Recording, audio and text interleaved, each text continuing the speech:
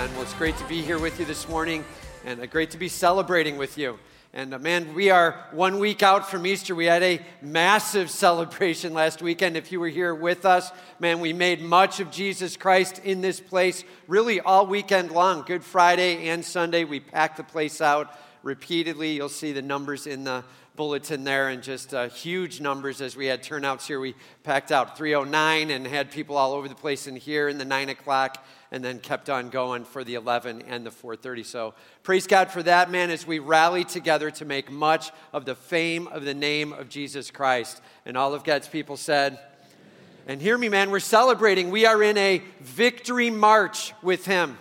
We are making much of Christ. And in the middle of our reflection on all that we have in him, we grasp this. We have victory over sin.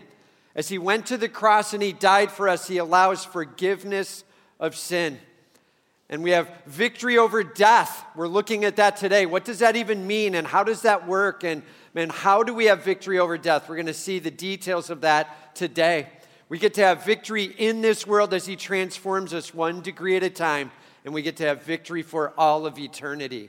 And those are the weeks that we're going to be walking through. And then we're also doing a baptism service. And super excited to be getting after that. That'll be on April 22nd coming up. So get ready. If you have trusted Christ as your Savior, and if you have not been baptized, man, we want to get you plugged in, all right? And excited to make that part of this Victory March series. So April 22nd, that's coming up just a couple of weeks out. We'll talk more about that next week. But at least want you to know that your testimony could be a part of the celebration of this Victory March we have in him. And please hear me.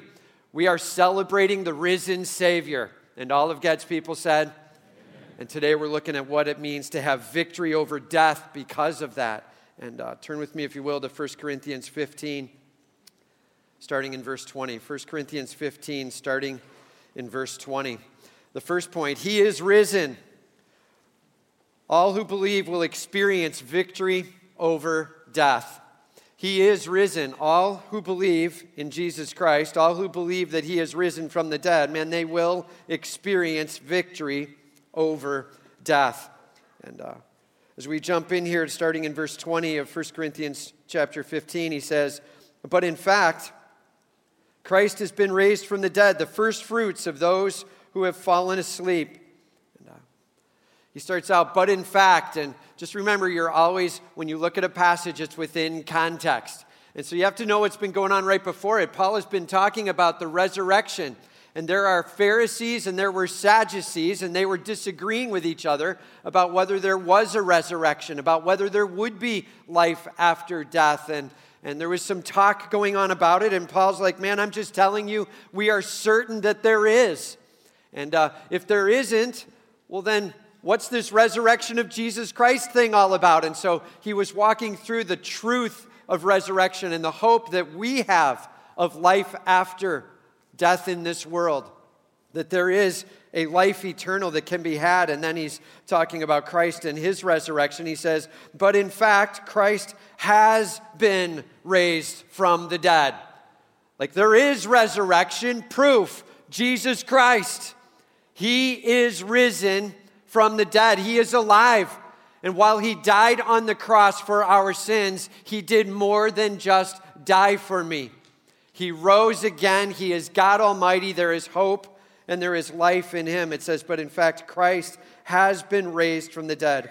The first fruits of those who have fallen asleep. The first fruits, like this is a preliminary installment. First fruits. Like this is something that is just an indication of the blessing that is to come. There is so much more to come. Christ is but the first fruits, the taste of the first resurrection. And you might be like, hang on. There were other guys that were resurrected even before him. There was like Lazarus. He came back from the dead. And there were several people that were brought back from the dead. And please hear me though. When they came back from the dead, they came back into their same body. Same physical body, same physical weaknesses, and they again tasted of death and passed away later in their life. And has anybody met Lazarus? Right? No. right? And Lazarus, he passed away again. And we need to make sure we understand that while there was resurrection, that was back into the same physical body, still captured into that same physical death. There was a limitation. But Jesus Christ, when he was resurrected from the dead, he came back with glorified, perfect body that would last for all eternity. Everybody say that's super important. That's super important that we grasp. First, to be resurrected into a glorified body. He is the first fruits among. He is the promise of the glory that is to come. Man, there is blessing upon blessing that we get to taste of. And while Jesus Christ was brought back into a perfect, glorified body, so we are going to taste something similar. And we have a hope. And he says, Jesus Christ, he was the first fruits among those who have fallen asleep. Among those who have fallen asleep, a very polite way to say among those who have died. Looking at death as very temporary. Like falling asleep, it's so temporary. That's super important in this passage that we grasp how temporary death is in light of eternity. And he's like the first fruits of those who have fallen asleep. For as by a man came death, everybody say that's Adam.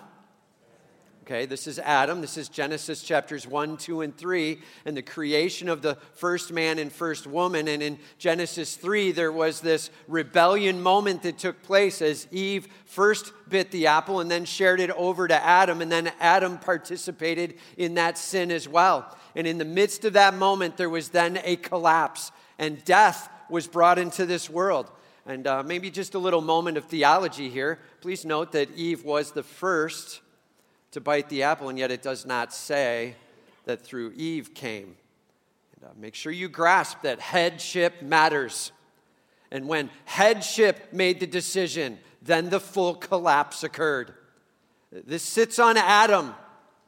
It is his falling that brings the death. Now, here's the deal. We could be like Adam.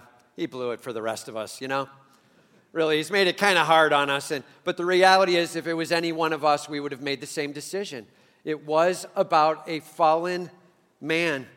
And as he looked back from his perfection, right? Can you imagine being fallen and looking back into what you had tasted of that was perfect just minutes before? Can you imagine that feeling? And we've all been there in our own lives where we've made decisions and we look back and we go, what was I thinking? And what was I doing? And man, Adam, representing humanity well, made a decision that any one of us from perfection would have fallen also. And Adam brought in this death. Scripture says real clearly in Genesis chapter 3 that there is punishment that is being given. There is a cost for that sin. And one of the first statements made is that there is now a death that is brought in. There is a struggle and a suffering and a heartache in this world. And all of God's people said, man, this world is fallen, and it's fallen because of man's sin choice. And Adam, he ushered in the brokenness of this world. He ushered in the pain of this world, and he ushered in then what would be the penalty of death. And man, as I was going through this passage this week, I was wrestling and studying through the hope that we have of that death being covered and managed by Christ. And I was like beginning to get all fired up about the passion of the death being managed and the penalty being covered eventually in Christ. And thought I had it down pretty well. And God was like, I don't think you understand. I'm going to help you out a little bit. So this morning when I got up, I went to make the bed. And I turned the corner and I clipped the edge of the bed with my baby toe. And right? Thank you for that. Thank you for joining me in my pain. And it was one of those moments where I hit the bed, I fell down onto the bed, and I'm waiting for the pain. You know how it hits and it hurts, and then you wait a little, and then it kind of subsides. And then there's the other time where you hit and it hurts, and then you wait a little, and then tears start coming to your eyes. Right? I was in one of those moments, and I'm like, come on! And I had to change out shoes. I couldn't wear that shoe. That toe like swelled up right away on the joint. And so if you notice me limping, just remember, it's Adam's fault. Right? And we are in a broken world.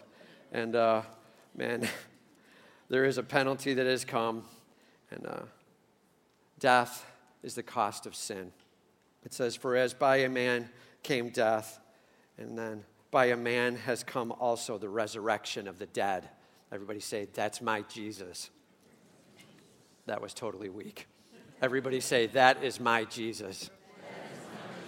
You've got to be kidding me, man. We have life, and we have life eternal.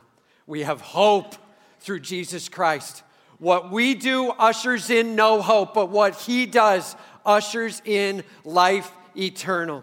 Jesus Christ, through the one man, Adam, came sin, but through the other man, Christ, came the end of that, came the resurrection from the dead. It says, for as in Adam all die, so also in Christ shall all be made alive. In case you thought I was making up that it was Adam and Christ. There's a little clarity, right? And for as by Adam came the death piece, and so through Christ we all get to be made alive. Those who believe in Jesus Christ and trust in him, we have hope in him, we have life in him, we have eternity in him. It says, but each in his own order. Christ the firstfruits, then at his coming, those who belong to Christ. But each in his own order. And first, Jesus Christ. He's the firstfruits. He's the first to be resurrected back to this glorious body. He's the first to be able to taste of that experience, to know what it is. He is the beginning of our hope. Jesus Christ, he has already tasted of being glorified. And he has a glorified body. And for those who pass away, their soul goes to heaven. If they believe in Jesus Christ, soul goes to heaven. And there are many in the heavens, in paradise, with Christ. Okay, but not with glorified body. Hang on, that's coming. Jesus Christ is there with glorified body. He's the firstfruits. The rest are souls in heaven or souls separated from God for eternity. And the body thing is going to be managed in a little bit. And we're going to see in this passage how it gets managed. So Jesus Christ, he is the firstfruits. And the rest then, well, we'll be able to declare this victory at the coming for those who belong to Christ. And it'll be when Jesus Christ returns, when he comes back to this place, when he's setting things right at the end of time, when he's like, that's it, it's done. The rebellion is over. I'm putting this thing to rest. It is time for this to be celebrated. At that point in time, then we have hope. It says literally, each one according to his order. Christ the firstfruits, then at his coming, those who belong to Christ. If you trust in Jesus Christ, you will be able to experience your soul perfection, and then your body glorified and married together with your soul for all of eternity. He is literally taking this broken world, and one soul at a time, one broken body at a time, he is restoring us up. That's his goal. And there will be a perfect world in the future with him, and there will be perfect souls and perfect bodies, and God doing all the healing work. And all of God's people said, and that is a huge deal. And so while we struggle in this world, and we have pain in this world, and we have heartache in this world, and we currently see death in this world, know this, God has it in hand.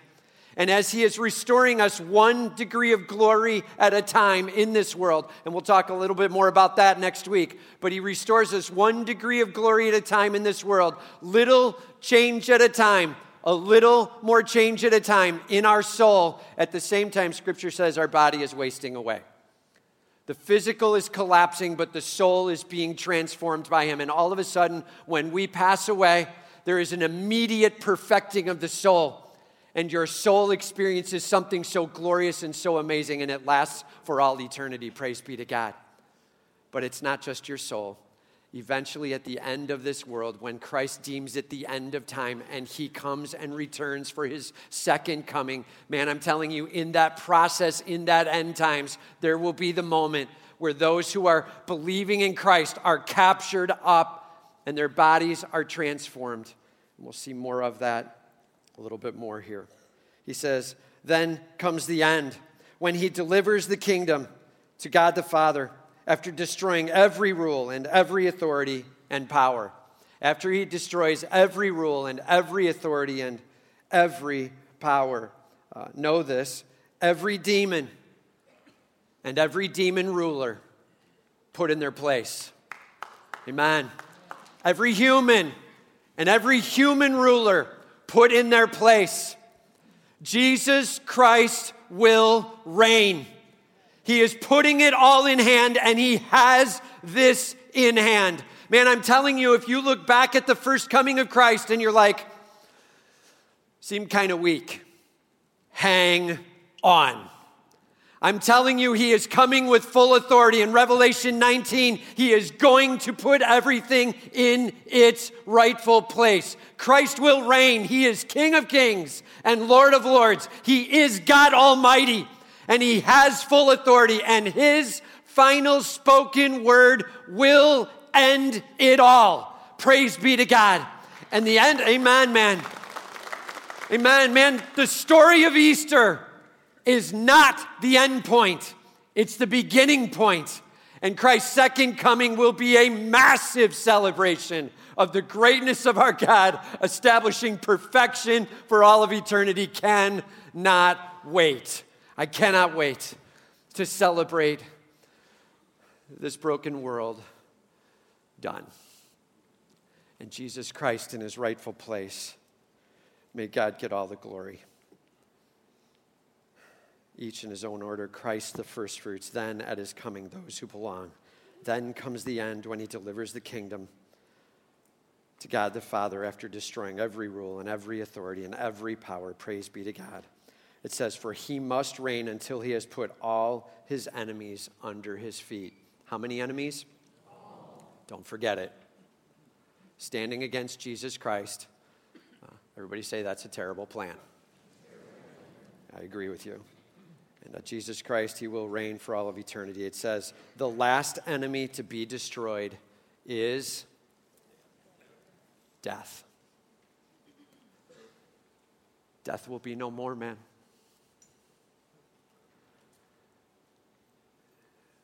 And every visitation and every funeral is behind us and in the rearview mirror. Praise God. And we never again hurt and miss a loved one. And we never again long for this pain to be gone, because it is. There will be victory over death. Jesus Christ declaring it completely and fully. Praise be to God. Man, can you imagine these words being penned? And then you think back to the cross and what the disciples were seeing as they thought he was going to be the Messiah who would usher all of that in, not at his second coming, but at his first coming. They thought it was all coming down then, and it was all going to happen under him then, and it was all going to be so awesome to see right at that point. And all of a sudden they see him on the cross, and then they see him breathe his last, and then they hear him say, it is finished. And then they see him taken off to be put in a tomb. And man, it certainly seemed like it all was over. And this was the upset of all upsets. And but Christ would return with such authority and power. The defeat would be so stunning, the defeat in that moment, and then the defeat that would last throughout all of eternity. Praise be to God. And I got to tell you, I've been watching a lot of March Madness this past month. Love watching March Madness, mostly because the first two rounds are just so unpredictable, And this year, oh, wow, unpredictable. And just amazing all that's been going on. And for those of you who have watched March Madness, you're like, no kidding, man. For those of you who don't, you're like, move on, right? I get it. I know that there's a lot of fans maybe not in this room, and I get that. And I would just say this, March Madness, this was a year where the 16 seed beat the 1 seed for the first time ever in March Madness history, ever. 16 seed beat the 1 seed. What does that mean? It means the worst team in that bracket beat the best team in that bracket. And there's such a discrepancy in their skill set that it never happens. Never, ever, ever. Except this year, right? And this was the first year it happened. There was amazing upsets all over the place. Buzzer beaters everywhere where it looked like it was done. But then, right? My favorite one was probably the Michigan game in the second round when their down by a point or two. I can't remember how much, but down by a point or two. And as he dribbles down court, throws it over to a freshman, and this freshman kid jumps in the air, and his legs are sprawling, and he chucks this deep three, and nothing but net. And the place goes nuts. And everybody's running all over the place celebrating, and this kid's running around and ends up settling down, and a bunch of people kind of rally around, and they're grabbing each other, and they fall on the ground, and there's this huge celebration, and the cameraman pans back and down, and one of the opposing players, one of the Houston players, was laying on the ground with his head down, weeping, and beyond it was the massive celebration going on. And you need to know that's exactly what happened when Christ rose from the dead. That as you pan back, all of a sudden the demons are getting a picture of what was really going on, and they have lost. And there is a celebration beginning to take place like never before. And I'm just telling you this, the celebration is going to continue on into eternity, and we're going to be able to celebrate the victory beyond victories. And it's not just that one, but Christ returning as King and putting it in place. Know this, it looked like certain defeat, but there is victory. Praise be to God. There is victory over death. There is hope eternal. Simple question, man. Are you celebrating the victory that Christ has provided and the eternity and certainty that we have in that hope? Are you euphoric in your celebration of the challenge and the win that comes in Jesus Christ? And make sure you recognize that you have victory over death, and it's coming in our future. Praise be to God. Number 2, He is risen. Hope in your eternal future. He is risen. Hope in your eternal future. And turn with me over to verse 50 now. We're going to jump ahead a little bit. I just wanted to close out this passage here and wrap the two together. They're so poignantly attached to each other, okay? So starting in verse 50 here, hope in your eternal future. It says, I tell you this, brothers, flesh and blood cannot inherit the kingdom of God. I tell you this, brothers. Everybody say that means the saved ones. Okay, brothers, that's the ones who are believing in Jesus Christ. They're saved. Flesh and blood cannot inherit the kingdom of God. Did you know that? This physical body is not going to be in heaven. Did you know that? Like this broken down stuff that we're carrying around is not going to be the thing that claims eternity. He's like, the flesh and blood cannot inherit the kingdom of God. And it's not about the humanity of us. It's about the divine work of God in us. It says, nor does the perishable inherit the imperishable. And just so you know, these bodies are wasting away, and that is a punishment of sin along the way. And God's got a plan to put a restoration in play. There needs to be an imperishable that moves into the imperishable kingdom. The goal is not to move these broken down bodies in there. The goal is to move something way better. So he says, behold. And when we see the word behold, we say, right, check it out. That word always means check it out. Watch what's being said next. It's stunning. Behold, I tell you a mystery. So in other words, in the Old Testament, this wasn't quite crystal clear, but underneath Jesus Christ, and then now especially with Paul, it's being made clear. There was something not clear that now is clear. There is a mystery. It says, we shall not all sleep. And that does mean die. He's like, we shall not all die and remain just physically dead. That's not the plan. There's something way bigger than that. But we shall all be changed in a moment, in the twinkling of an eye. For those of you who don't know what a twinkling is, that's literally just a blink, right? So as you're sitting there, just go ahead and do the fast blink, and you're changed forever. That's how fast it's going to go. In a twinkling of an eye, in the blink of an eye, we shall all be changed. It says, at the last trumpet. And I love that statement. Just so you know, God takes ceremony for real, in a big way. Ceremony is a big deal, and he loves the celebration. Trumpet is something he uses often. In fact, he guided the Israelites with their feasts that happen in the fall. There's several different ones that include trumpets. The declaration made by the trumpet is this. We often think of it as, hey, here comes a new thing. And just so you know, that's not it. The trumpet is actually declaring, done with that old thing. The trumpet is looking back and saying, done with that. The old is over. So when you get to the New Year celebration in the Jewish calendar, Rosh Hashanah, they're looking back to the last year and saying, it is done. We are giving a new year to him now. The old is over. The trumpet blast was a celebration of what is finished. The celebration of also this, not just what is finished, but of the very presence of God. The trumpet blast meant, welcome in the presence of God, and the old is done. And that's what's being said every time there is a trumpet blast being brought, that there is some thing that is over and there is some presence of God that will be experienced. Praise be to God. And he's like, just so you know, at the last trumpet, like I'm just telling you, from then on, you will be in the presence of God for eternity. Praise be to God. There will be an eternity with him that does not ever turn. And so it's the last trumpet. And he says, for the trumpet will sound and the dead will be raised imperishable. The ones who have died, their bodies in the ground. Remember, their soul, when you pass away, if you trust in Christ, goes to heaven.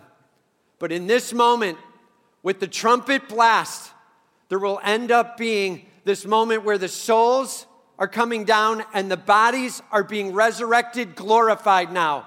Praise be to God. Glorified, perfect, not like Lazarus, broken down, still going to taste death. Glorified. And those are brought up, and soul and glorified body married together as fast as you could blink. Wham! That's done. And that's those who have died. It says that when the trumpet sounds, the dead will be raised imperishable, and then we shall be changed. The ones who are standing, who are remaining alive, you, in that moment, if you are there and you have not passed away, in the moment that you blink, your soul is perfected, your body is glorified, and you are being captured up. That's what's going on. There is a moment where this process of struggle and pain and change along years and years of life is done. And in a blink, the power of God is unleashed. And souls are being perfected and bodies are being glorified. And there is a marrying together and a celebrating like you could not believe. That's what we have coming. Praise be to God. A master miracle work from the power of God Almighty. It says, for this perishable body must put on the imperishable. And for this broken down thing has to become glorified. It says, for this mortal body must put on immortality. And can you imagine that moment? Literally, like you're limping around, you just broke your toe on the bed. Done. Perfection. And I'm just telling you, glorified in a stunning way. And all of us tasting of what it should have been. But we chose ourselves instead. And praise be to God, he brings reconciliation and he brings hope and he brings restoration. And the pain is done. And the perfection is on forever. He says, yes, this mortality needs to put on immortality. When the perishable puts on the imperishable and the mortal puts on the immortality, then shall come to pass this saying. So please hear me. This saying is not true because of at the time of the cross and the resurrection. It's not back at the time of Christ 2,000 years ago. It's true that it will come. It is hope future. Okay? It's true that it will come. And when is it declared as true? It's declared as true when we are clothed with glorified bodies. When the death is actually done. When there are no more visitations and when there are no more funerals and when there is nothing but worship for eternity. And all of God's people said, and this is the phrase that gets said, death is swallowed up in victory. Oh, death, where is your victory? Oh, death, where is your sting? You have nothing. And the last enemy of God, death, has been put to rest. It is over, man. Praise be to God. Amen. Don't lose track of this, man. Don't go out of this room today and be like, forgot what we were talking about. Don't lose it. Death will be put to rest forever. And we get to declare the punishment that was rightly due us is gone because of Jesus Christ. Because of his love, because of his passion, because of his power, we have hope. All of God's people say, amen. Hope. Death, you ain't nothing. You should meet my God. He is stunning. And he's going to put this all in hand, not because we deserve it, but because he does. It says, and the sting of death is sin, and the power of sin is the law. And just so you know, in this world, sin and death, very real and very powerful. And sin has its grip, and death is the cost. And law, well, that just makes it clear that we're accountable. It points out where we're wrong. And he's like, the sting of death is sin, and the power of sin is the law.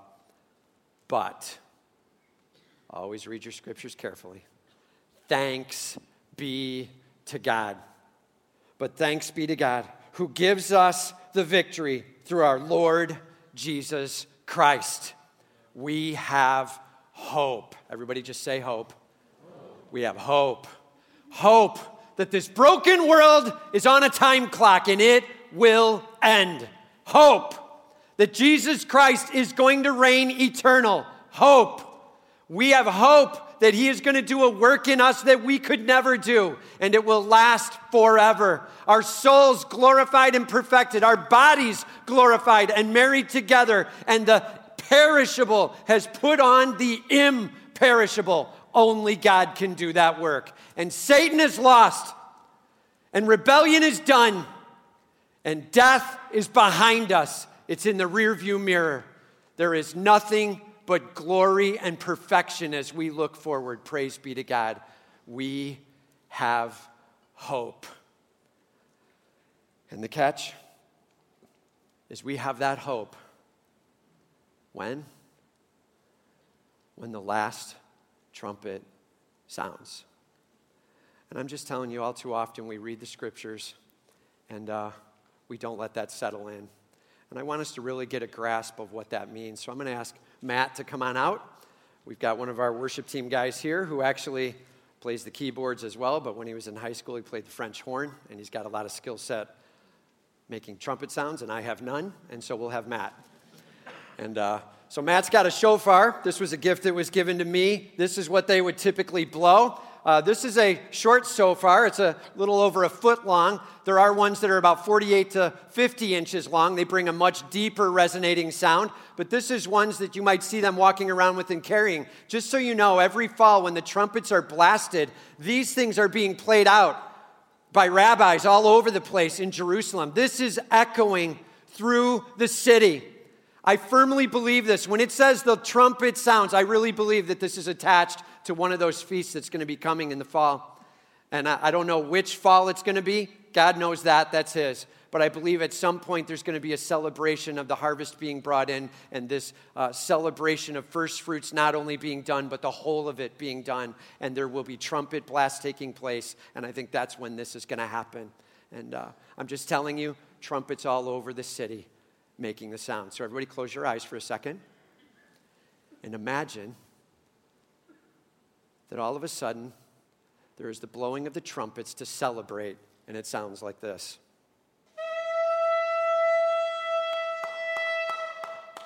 Amen, man. Give us one more blast. Give it as long as you got, Matt. Ready? Listen.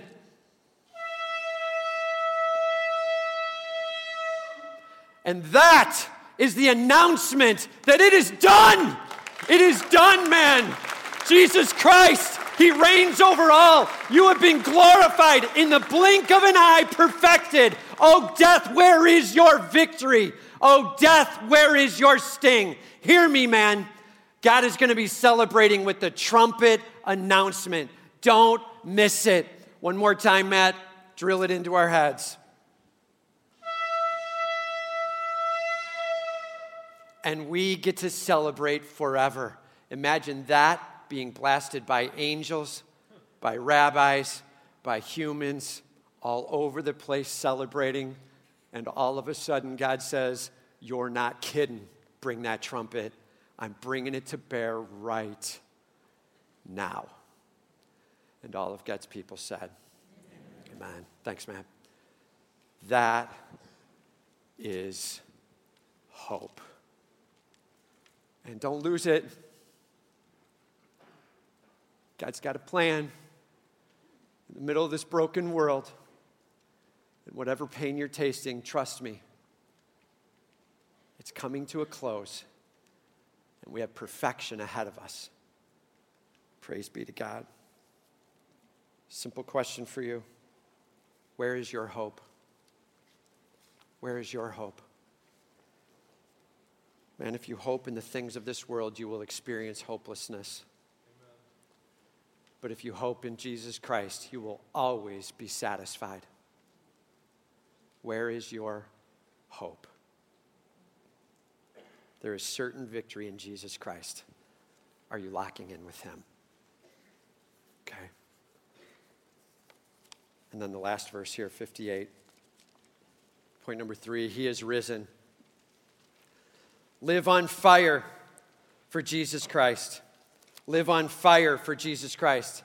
He says, therefore, and when we see the therefore, we say, all right, what's the therefore? Therefore, it's a connecting word. It's connecting us back. We just got done hearing about victory and hope and future and perfection and because of that, and there was a town a number of years ago that was informed that there was going to be a lake created right where their town existed and that they were going to be flooded out. People were paid for their homes and for their properties. But they were like, just so you know, this is going to become a floodplain and this is going to end up being actually a lake made right here. And this town is done. And over the next month or two, you can imagine that things just started to erode around the place because, well, why go mow the lawn? It's going to be gone in 6 months, right? And why go trim the hedges, and why go plant some flowers, and why fix the roof? Who cares? It's going to be gone. And people began to try to sell out and move out as fast as possible in the town. This is a true story. It became like a ghost town pretty fast, and things just became dilapidated. Nobody's painting houses. Nobody's fixing anything up. Everything just started going. And there was garbage left around, and there was a mistreatment of the property. Why? Well, because there was no hope. There was no future, and it was certain, and so they were done. And man, if we live in a world of hopelessness, a call to action is worthless. Why would I do anything? It's hopeless. Paul's like, let me get this clear with you, man. There is hope. Jesus Christ, he's going to be doing it. I'm not talking hope like we use the word hope. Like, oh, I hope so. Like, not that. Right, we say not that. Right? I don't know what we did, but we just crippled the word hope to a point where it's not hoping in anything. We're like, I'm wishing so. I'm dreaming so. Wouldn't it be nice if? That's not what it means. It means I am absolutely confident and certain of this. I am certain that Jesus Christ has it. And I know that he's got it in hand. I hope with all I've got. And man, with that hope, then, comes this absolute call to action. And a call to action only makes sense where there is hope. He says, therefore, my beloved brothers, everybody say that means they're saved. To those saved and trusting in Christ, be steadfast and immovable. Man, take your position and do not be pushed off of it. Don't let any whisper from the pit of hell grasp you. Don't let any play from another person move you. Take your stand for Christ and hold your ground. Be steadfast, immovable, always abounding in the work of the Lord. Make sure that your goals and your roles and your daily talk is about Jesus Christ. Make sure that you are moving throughout your day saying, not just what does it mean for me to do this for my job? What does it mean for my comforts? But what does it mean for the glory of my God? He has this in hand. May my work be abounding in the Lord Jesus Christ. Knowing that in the Lord your labor is not in vain. Please note this, it does not say knowing your labor is not in vain. It says knowing that your work in the Lord is not in vain. In the Lord, your work is not in vain. Everybody say, in the Lord. Because he's the one who has it in hand. Okay? May it not be about us trying to make a name for ourselves. May it not be us trying to somehow glorify a group of people. May it be us glorifying the name of Jesus Christ. In the Lord, your labor is not in vain. He has it in hand. We are working with and we are celebrating the King of Kings and Lord of Lords who will put it all perfect. Are you willing to partner with him? And all of God's people said, and that's the call. Do not move. He's got it. Celebrate him with all you've got. The trumpet will blast and the work will be declared done. He is glorifying our bodies. He is perfecting our souls, and we have eternity with him. And the brokenness of this world that was ushered in by our sin will be finished. Praise be to God. And there will be no more tears and no more sorrow and no more pain.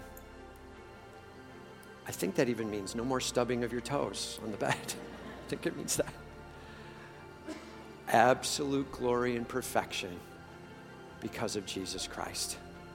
There will be victory over death.